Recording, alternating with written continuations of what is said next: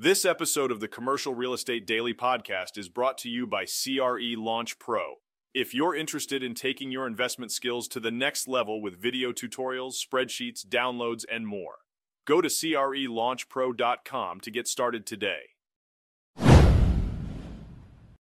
Today, we're unraveling the complexities surrounding a proposed development that's raising eyebrows in Loudoun County, the self-proclaimed data center capital of the world. Picture this: 30 vacant acres near Dulles International Airport, a prime location that has become the battleground for conflicting visions of development.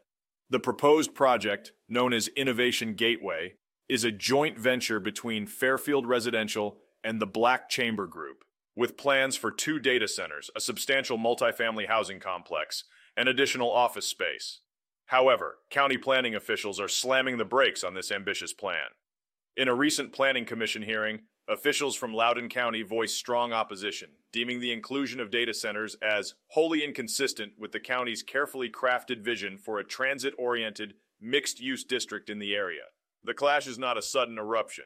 The county has been steering development away from data centers, especially around new metro stations, such as the Innovation Center station, located just a mile away from the proposed Innovation Gateway. The county's land use master plan explicitly outlines a vision for transit-oriented development, embracing a blend of residential, commercial, and office spaces.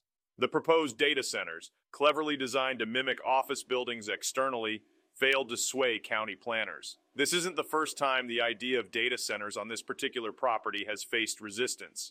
A previous proposal featuring a single massive data center was withdrawn in 2021 after encountering a frosty reception from local lawmakers.